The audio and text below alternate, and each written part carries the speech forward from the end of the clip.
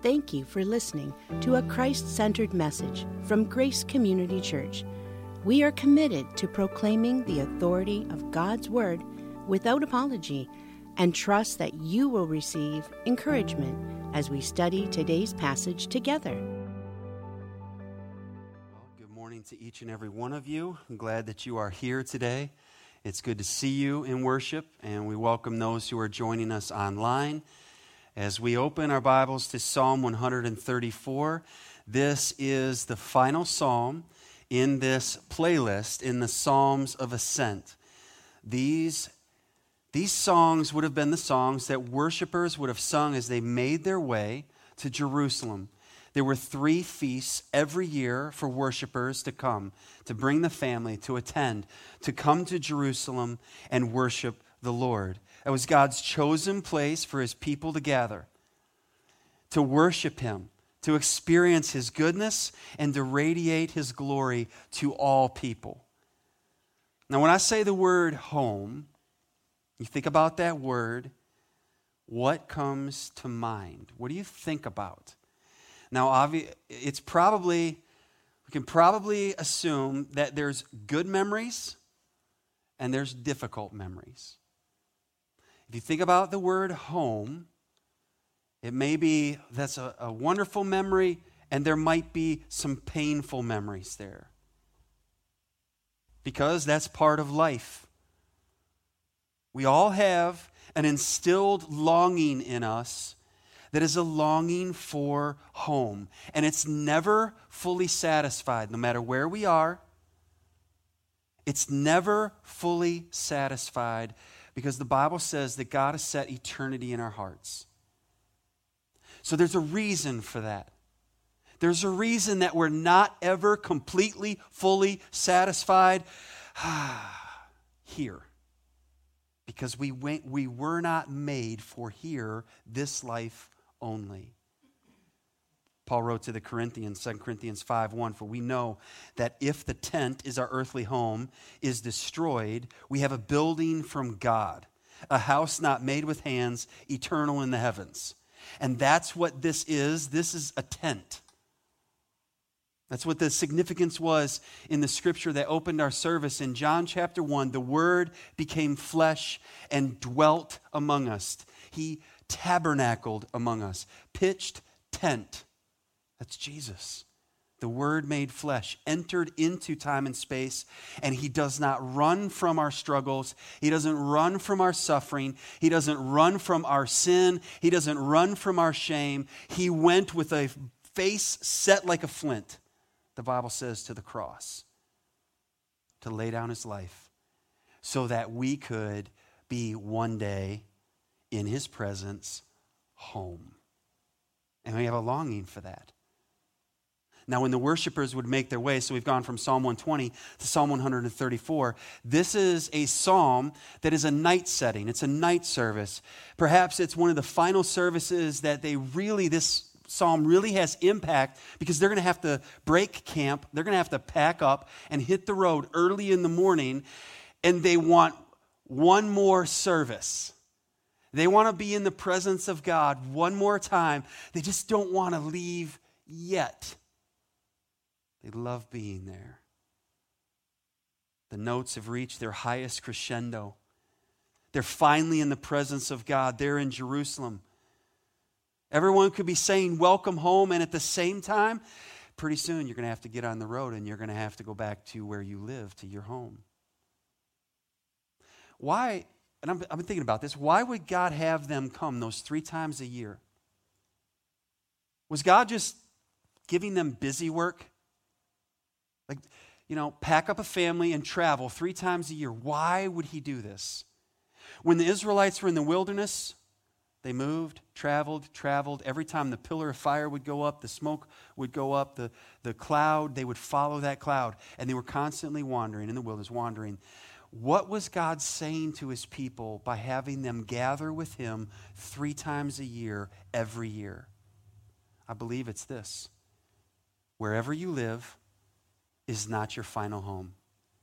He was telling in his goodness to his people, make the trip. I want to be with you. Come, bring your family, bring your children. Get in my presence. And remember, you're not home yet. Keep walking. You're not home yet. This isn't the final place. So they would make their way to Jerusalem, and they would worship the Lord, and they would sing all of these psalms on the way. And when they were there, they would worship, and they would hear these psalms. They would hear the word of God, and they would make their way home, and they would be filled and overflowing with the goodness of God. And that's where this psalm ends, is at the highest step. Psalm 120 went from being I'm for peace and they're for war. And I'm out here dwelling in this foreign, barren land. And now we're in the presence of God. We're dwelling with him on earth. Beloved, we were created to worship. And this will become the driving passion of every true child of God, because that's what we were made for. No one likes to have a boat and it just sits in the driveway. You ever see those? I know nobody has one like that. It's meant for the water, right? You want to let it be where it's supposed to be. Let it do what it was designed to do. And it's great if you have a massive sailboat, if it sits in your driveway. Let somebody else have it or something, right? Fix it, put it in the water. This isn't where we were made to be finally, but they're there in the presence of God. And their hearts are filled and overflowing. Listen to what Augustine of Hippo said hundreds of years ago. He said this so well. If I could say something like this of my own, just one phrase like this. He said, "Thou hast made us for thyself, O Lord, and our heart is restless until it finds its rest in thee." That's eternity in our hearts. And we can try and fill it with working, pleasure, relationships, you name it. Nothing fills it. It's only God that fills that place that one day we will then be at home with the Lord.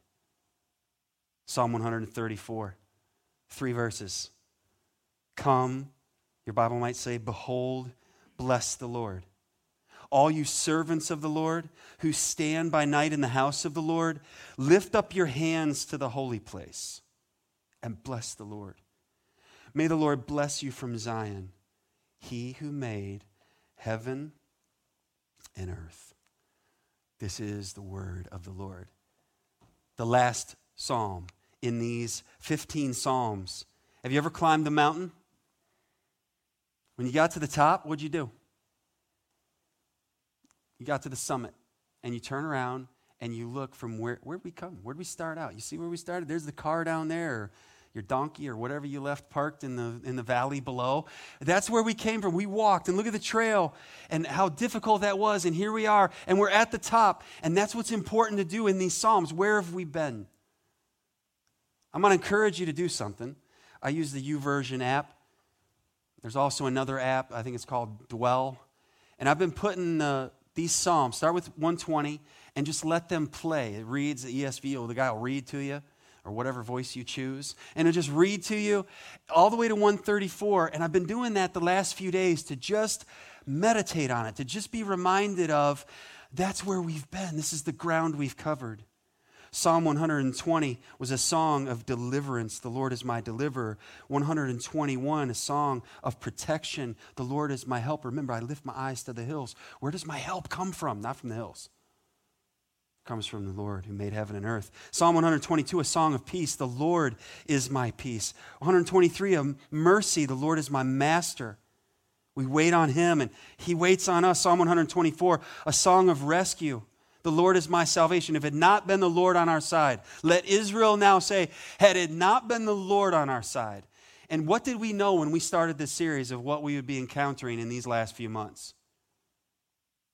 I had no idea of all of the blessings and burdens that we would encounter in this most unusual year of 2020. Had the Lord not been on our side. Psalm 124, a song of rescue. The Lord is my salvation. 125, a song of safety. The Lord is my protector. And when he's protecting you, who do you need to fear? Nobody.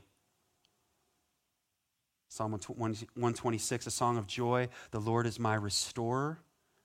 127, song of significance. The Lord is the one who provides us. He's our provider. He's the one who gives children.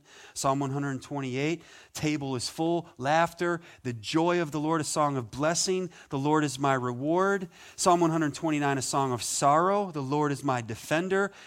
Psalm 130, a song of confession. The Lord is my redeemer. 131, a song of tranquility. The Lord is my hope, like the weaned toddler who sits with his mother. The mother has denied him nourishment from her body, and now that toddler is content to just be with mom. And the psalmist says, that's me with you, Lord, even when you deny me what I wanted and what I prayed for. But I'm with you, and if I have you, I have everything. Psalm 132 took us a few weeks to get through that psalm. A song of Zion, the Lord is my covenant keeper, that promise narrowed down through David that you will have a child sit on this throne, and that child will reign forever and ever.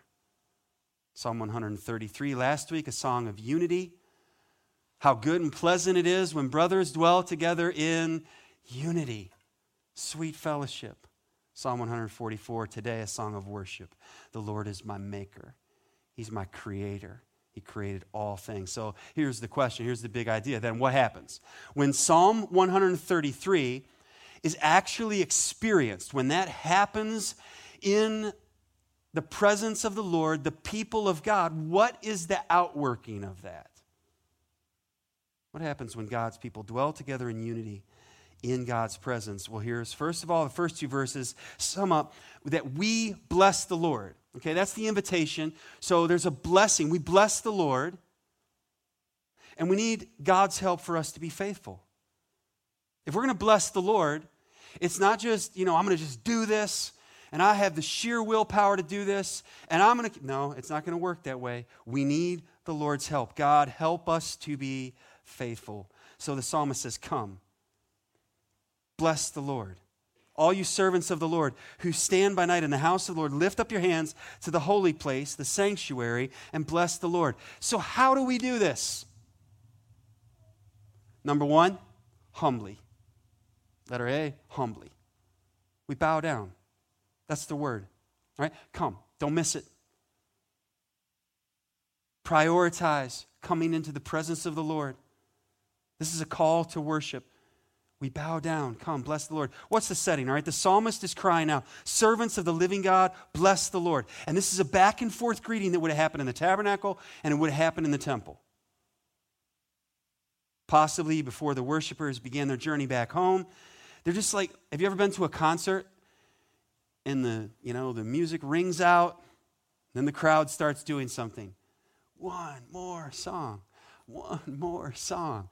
And they just keep the noise going. Somebody who's never been to a concert is like, what, the lights went out. I'm out of here. Like, no, hang on a second. We want them to come back and play one more song. And then pretty soon, you'll see somebody come running off the side stage and then the lights come back on and the guitar or drums or whatever it is and some instrument picks it up and the crowd's like, yes, we don't have to go home yet.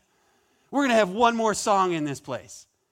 Why? Because we love being together. Isn't it strange right now that these types of things that we enjoyed and we're familiar with, and they're not happening, and now you can see images of people watching sporting events? I got friends on Facebook taking pictures of themselves, their picture at the game, watching the baseball game or whatever. What's going on there? You're not there. Your picture's there, but you're not there. You can't high five anybody sitting next to you. One more song. It's possible that it was the high priest. Anybody ever worked the night shift? That's lonely. It's tiring. It's quiet usually. It depends on where you work. It can be long. You get hungry. I get hungry. Like I'm here till 8. It's 12. Midnight. I'm hungry. I hope I packed a big lunch or somewhere's open. And you know what? Right now, in this whole time, there's things that are closed. They used to be 24-hour operations, and now they're closed. Due to COVID, we closed our doors at whatever time. Like, what? I need in there. You have something that I need, and I can't get in there. So this is encouragement. And possibly the high priest is going around, and he's strengthening the hands of the other priests and the Levites. Say, hey, night shift, Come on, let's praise the Lord. Let's bless the Lord.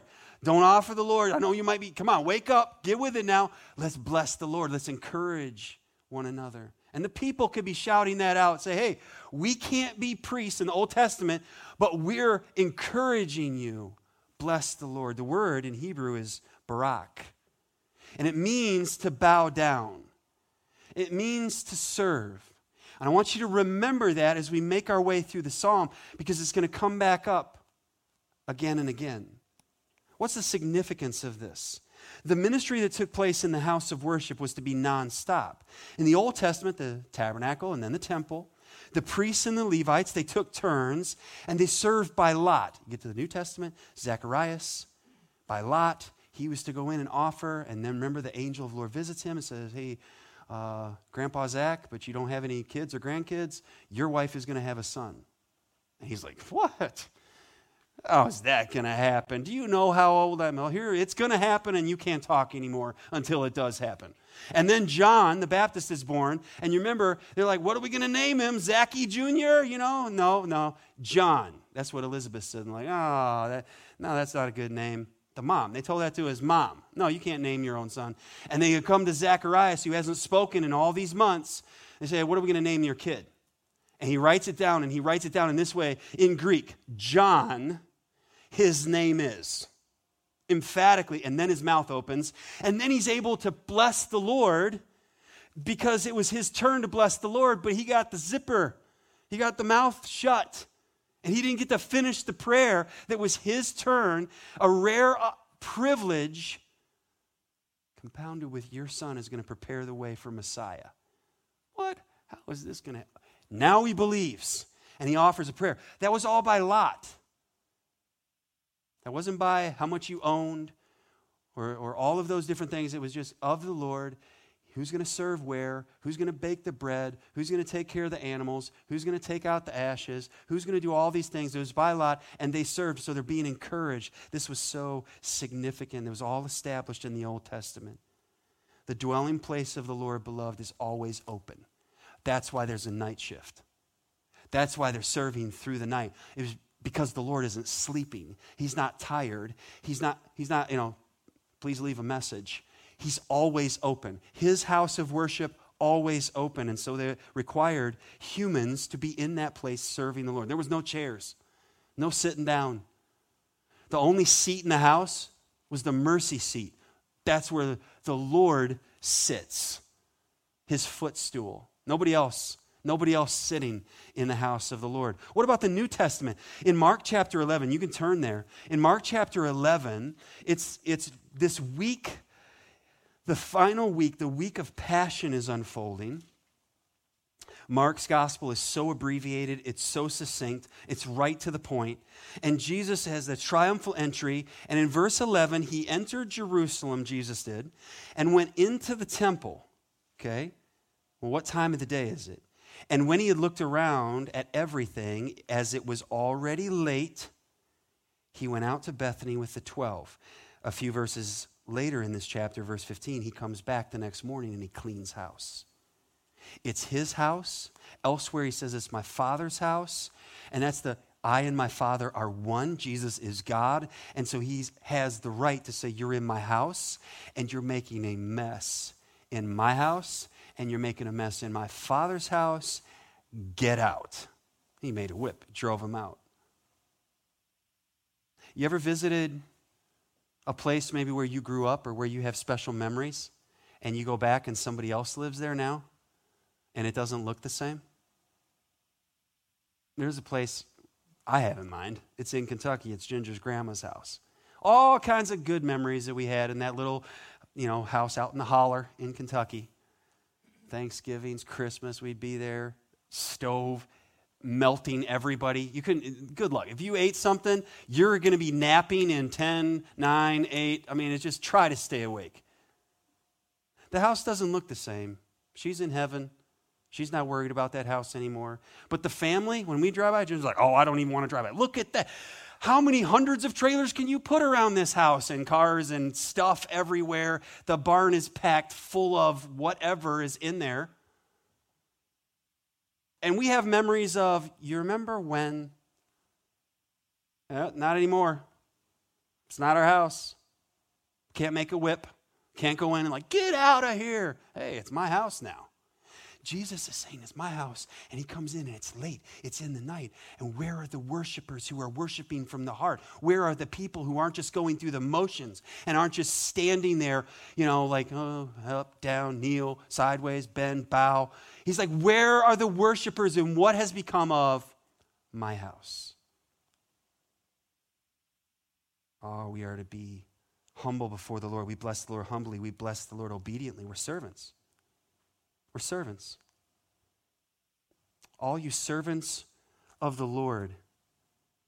We're servants of the living God. Now, when Isaiah saw the vision of the Lord in Isaiah chapter 6, he responded to the holiness of God, to the grace of God with a willingness to serve.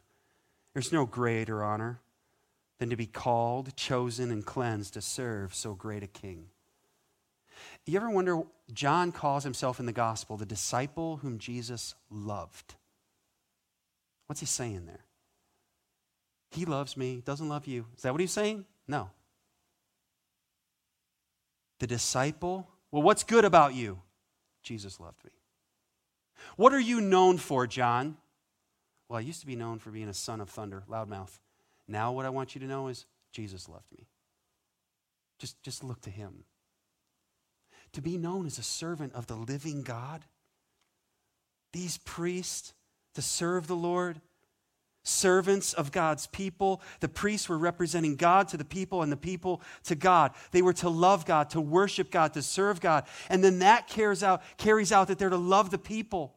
On the high priest would be the breastplate with the 12 stones representing every tribe. Last week we talked about the anointing, the oil that would be running down the high priest's beard, the beard of Aaron, and it would cover all of those tribes. And he would carry those tribes on his heart, on his chest. It was ministry. That's what ministry is, beloved. Listen to what Spurgeon says about those who serve in ministry. And he has in mind here pastoral ministry. He said, they, the servants of the Lord, are to bless men by their teaching, but they must yet more bless Jehovah with their worship. Too often men look at public worship only from the side of its usefulness to the people. But the other matter is of even higher importance. We must see to it that the Lord God is adored, extolled, and held in reverence. So our worship leaders, that's their role. Not to look at me, or what songs do we like. How can we best exalt, extol, adore, and rejoice in the goodness of God? And we lift him up. And Jesus said, you lift me up, I will draw all people to myself. And he would be lifted up on the cross so that we could be forgiven and redeemed. Oh, we're to bless the Lord humbly and obediently and continuously as this carries on.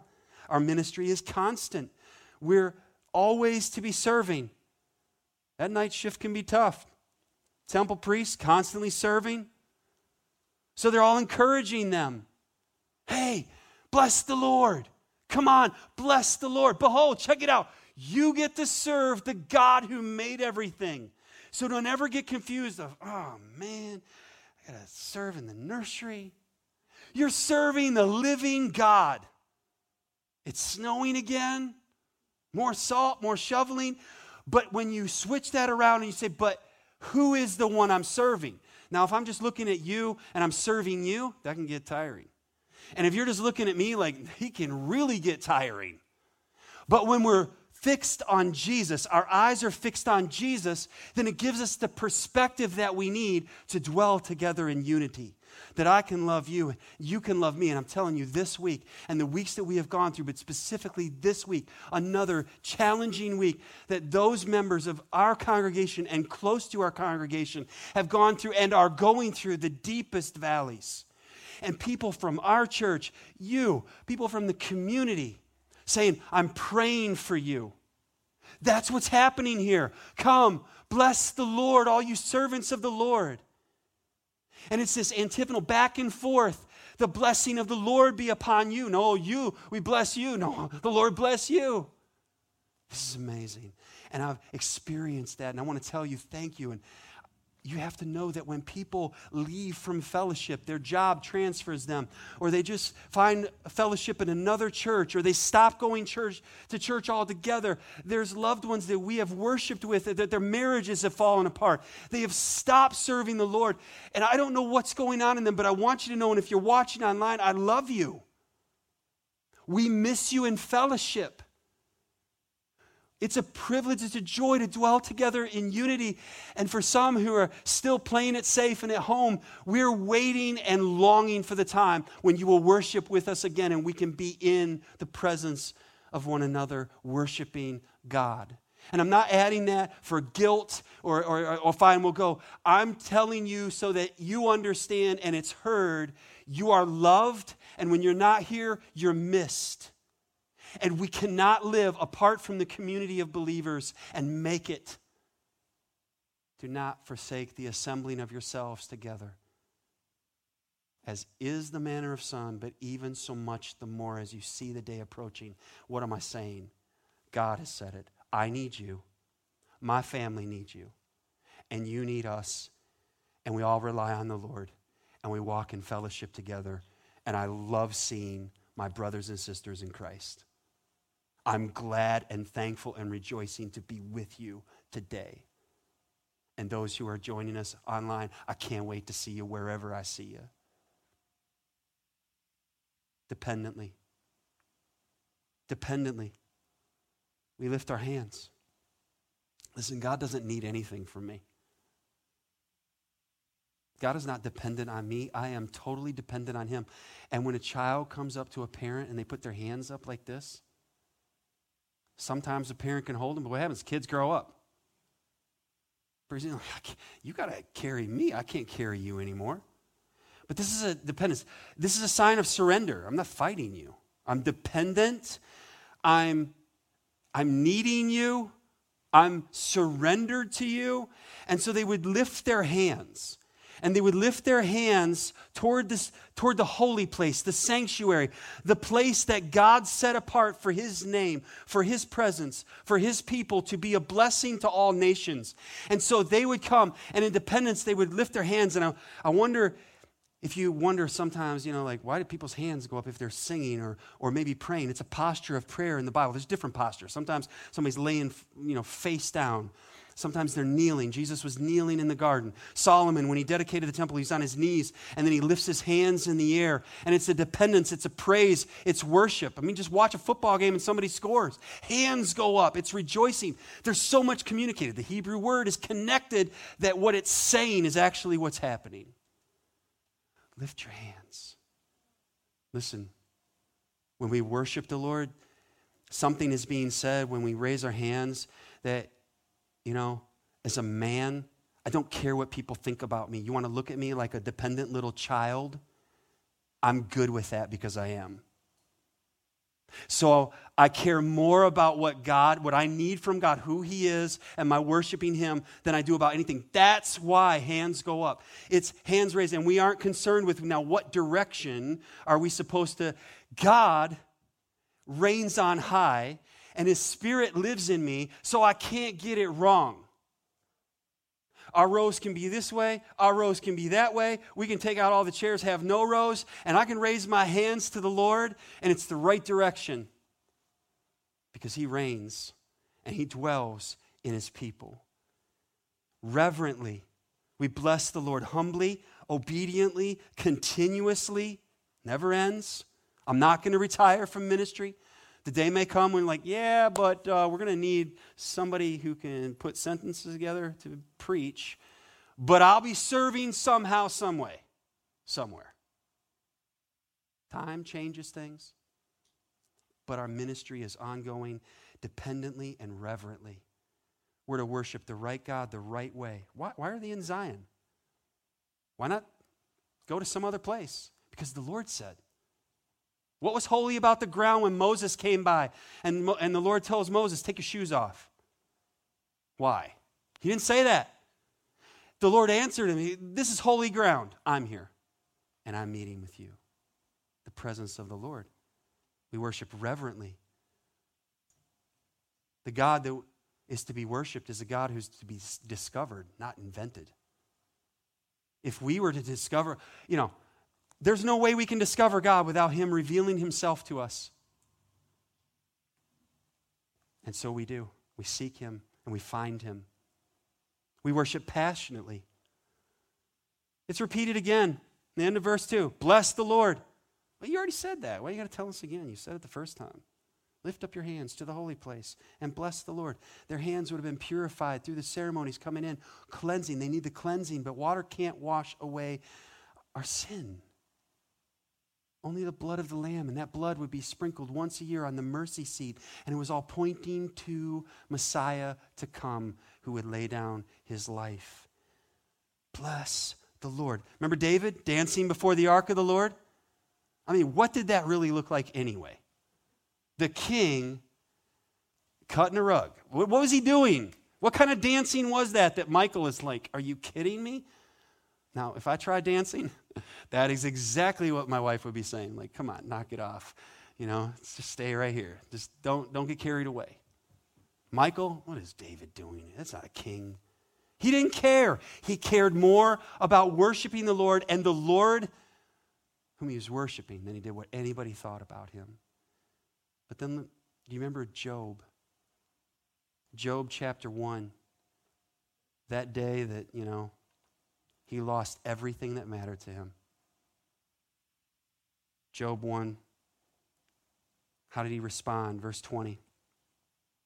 Then Job arose and tore his robe and shaved his head and fell on the ground. What is that a picture of? That's a picture of a man who's wrecked, devastated, just shredded. Everything that was precious to him. He just had his wife left. How does he respond? He worshiped. He bowed down. He worshiped.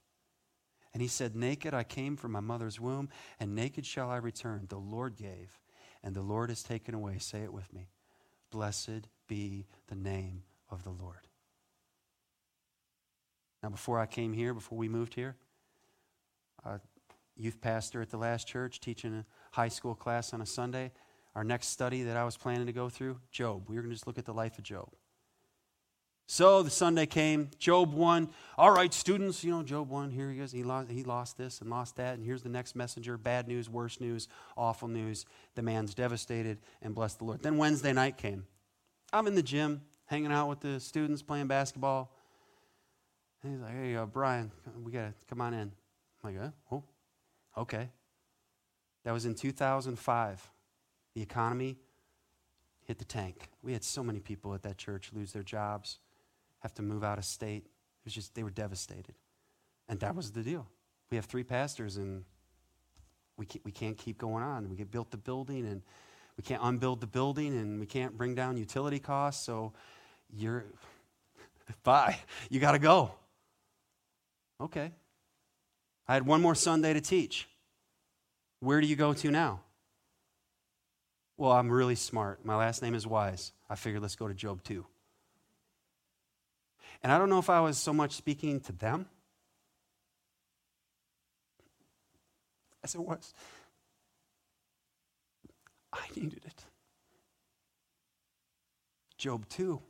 Satan says, oh, he just serves you and has all this good, blessed be the name of the Lord, because you haven't let me affect him. You let me mess with his body, his health, he'll curse you. The Lord says, okay, but you can't have his life.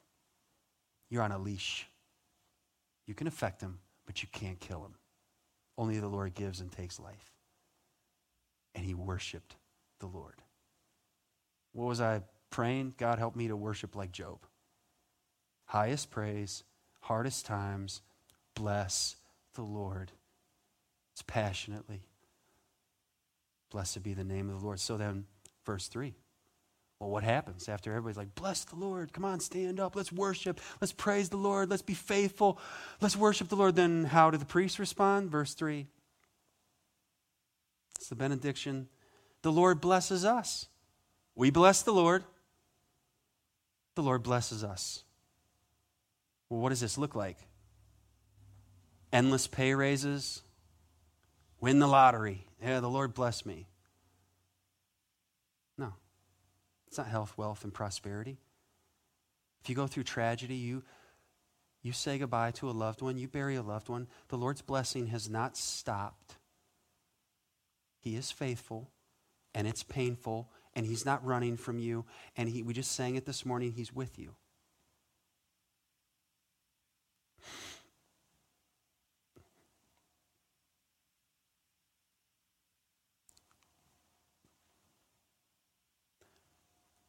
So we bless the Lord. And the priests would respond, not with, we bless you, but the Lord bless you. The Lord can do a much better job blessing. And this is fruitfulness. When we see the blessing of the Lord, it's bearing fruit. And if you're like me, I like to plant something and go out the next day. I planted grass in my yard. I want to see it growing the next day.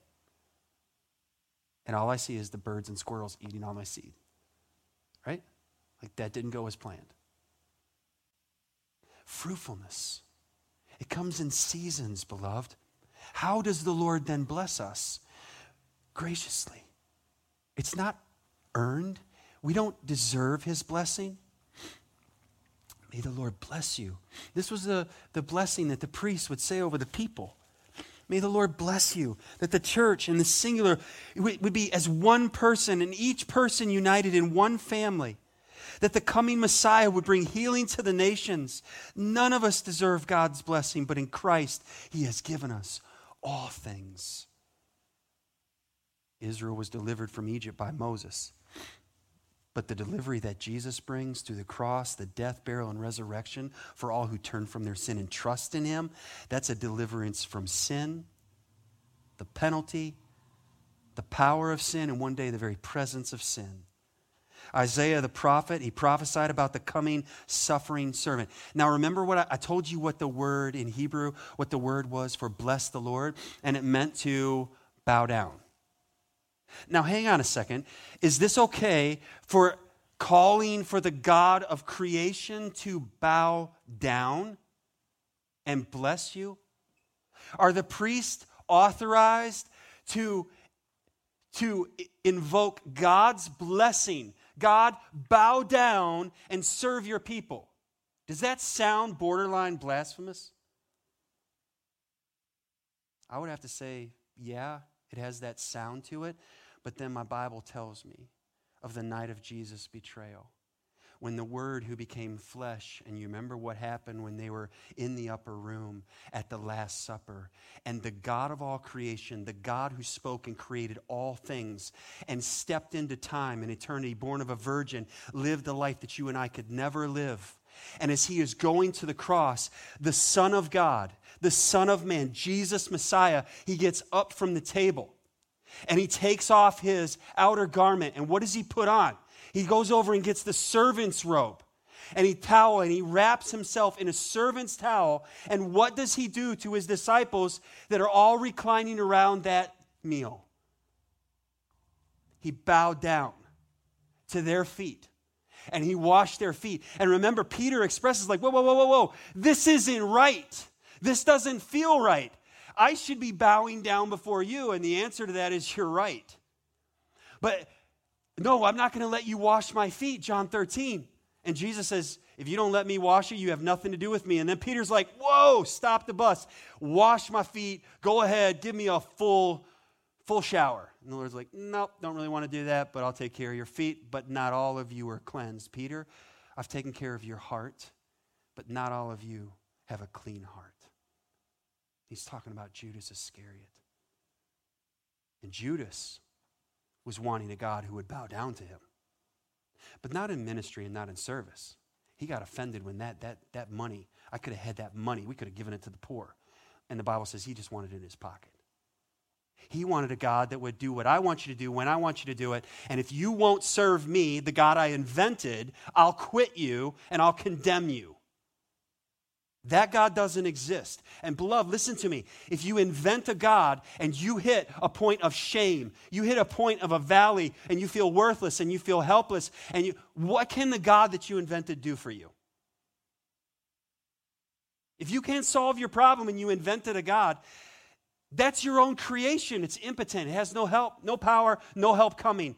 But if you discover the God who created all things and came into time and eternity and walked this dirt ball that he made and laid down his life and bowed down and served, then you see this is grace.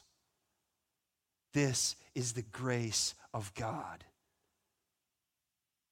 He's gracious to us. May the Lord bless you. He's gracious in this.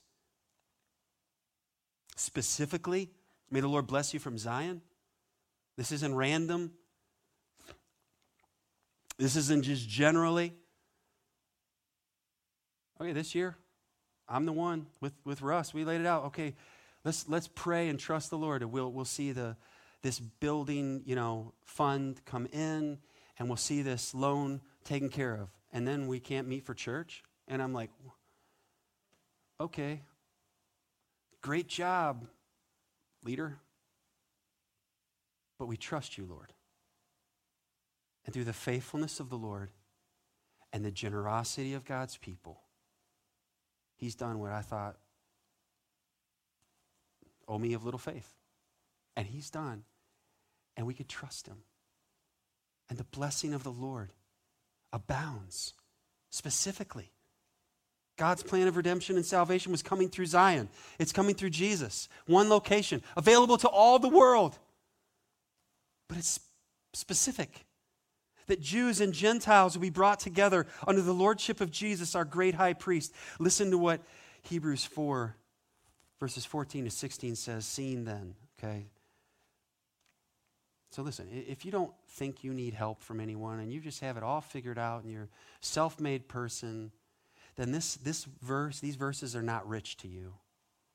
But if you admit your need, if you can raise your hands to the Lord and say, help, and I need help, and I need forgiveness and I need mercy, then seeing them, we have a great high priest who has passed through the heavens, not just through the veil into the holy place here on earth in Jerusalem, but through the heavens, Jesus, the Son of God. Let us hold fast our confession. For we do not have a high priest who cannot sympathize with our weaknesses.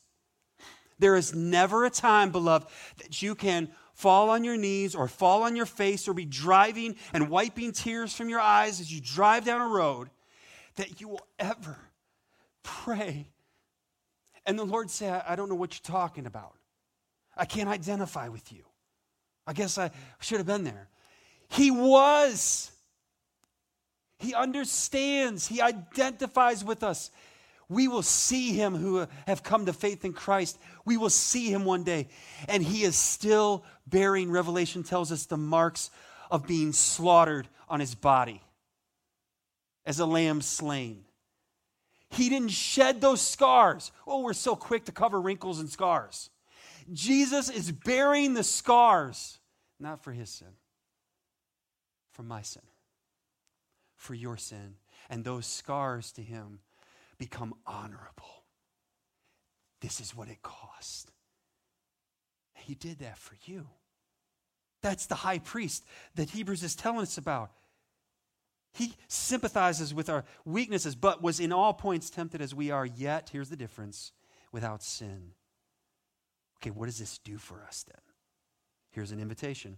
Let us therefore come boldly to the throne of grace, that we may obtain mercy and find grace to help in time of need. Do you need mercy and grace today? What about yesterday? What about this afternoon? What about tomorrow? You'll never find closed. Come back later. Always open. That's why they needed to encourage each other. You're going into the night shift, the final service.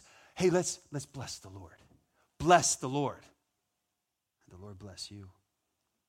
He brings Jews and Gentiles together and makes us kings and priests. And Revelation 1:5 says, to him who loved us and washed us from our sins in his own blood, he's made us kings and priests to his God and Father. To him, to Jesus, be glory and dominion forever and ever. Amen.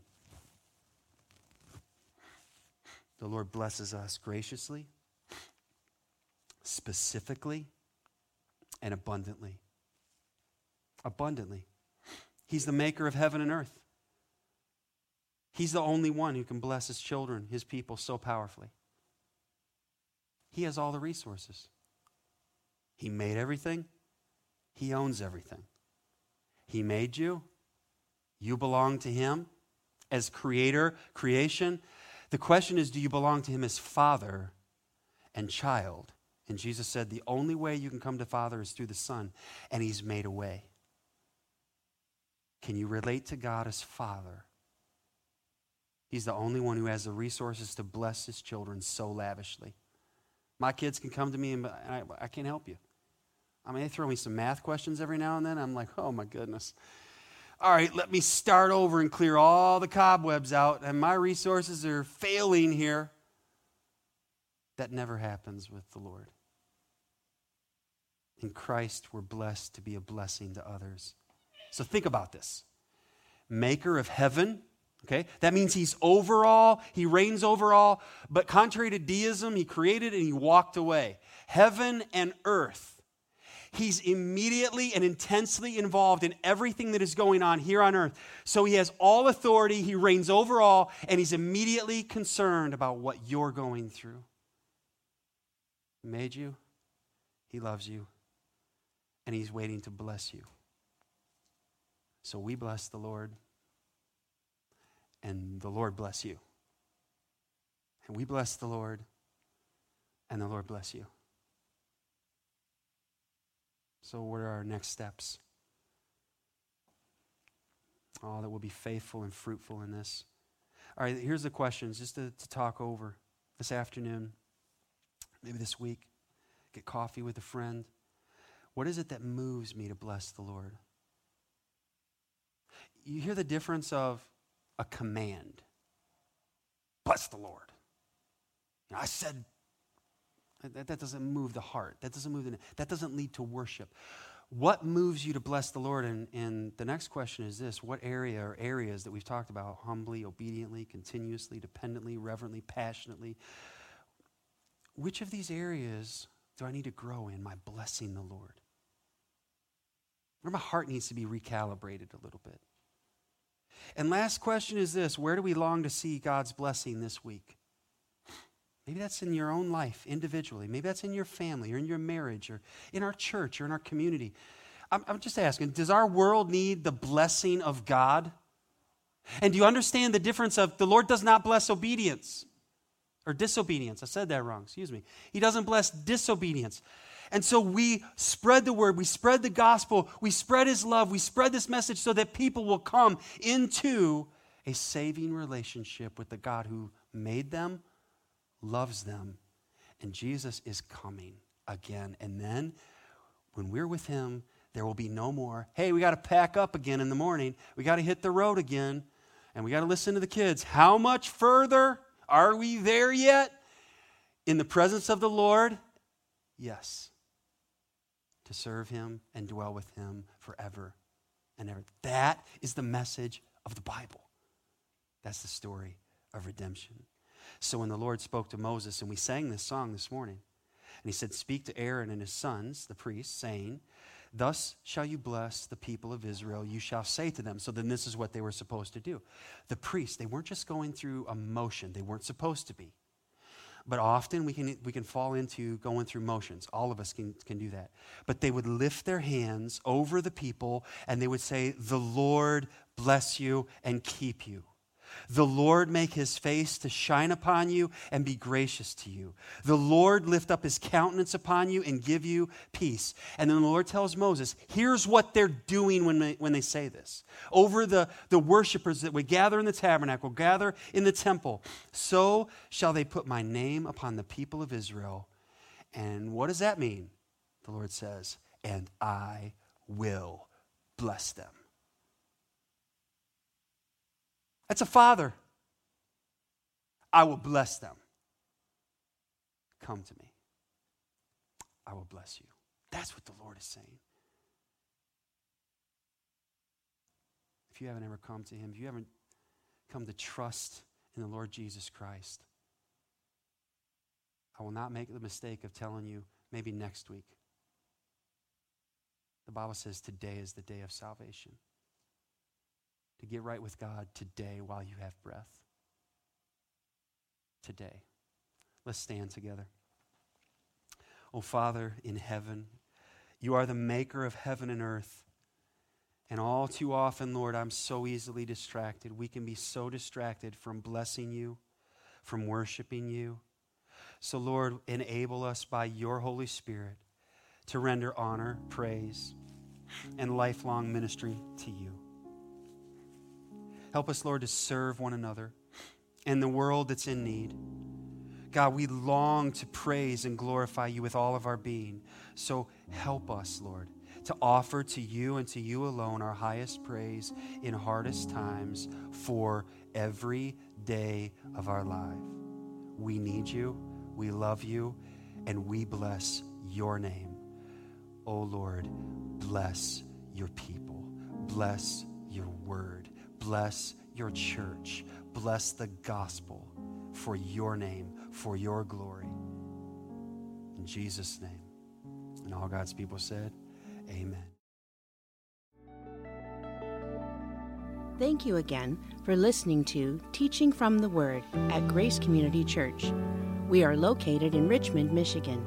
You can find us online at mygracechurch.com. Please subscribe and follow us at My Grace Church. It would be greatly appreciated if you would take a moment to rate, like, and share this message. We want you to always remember that you are loved.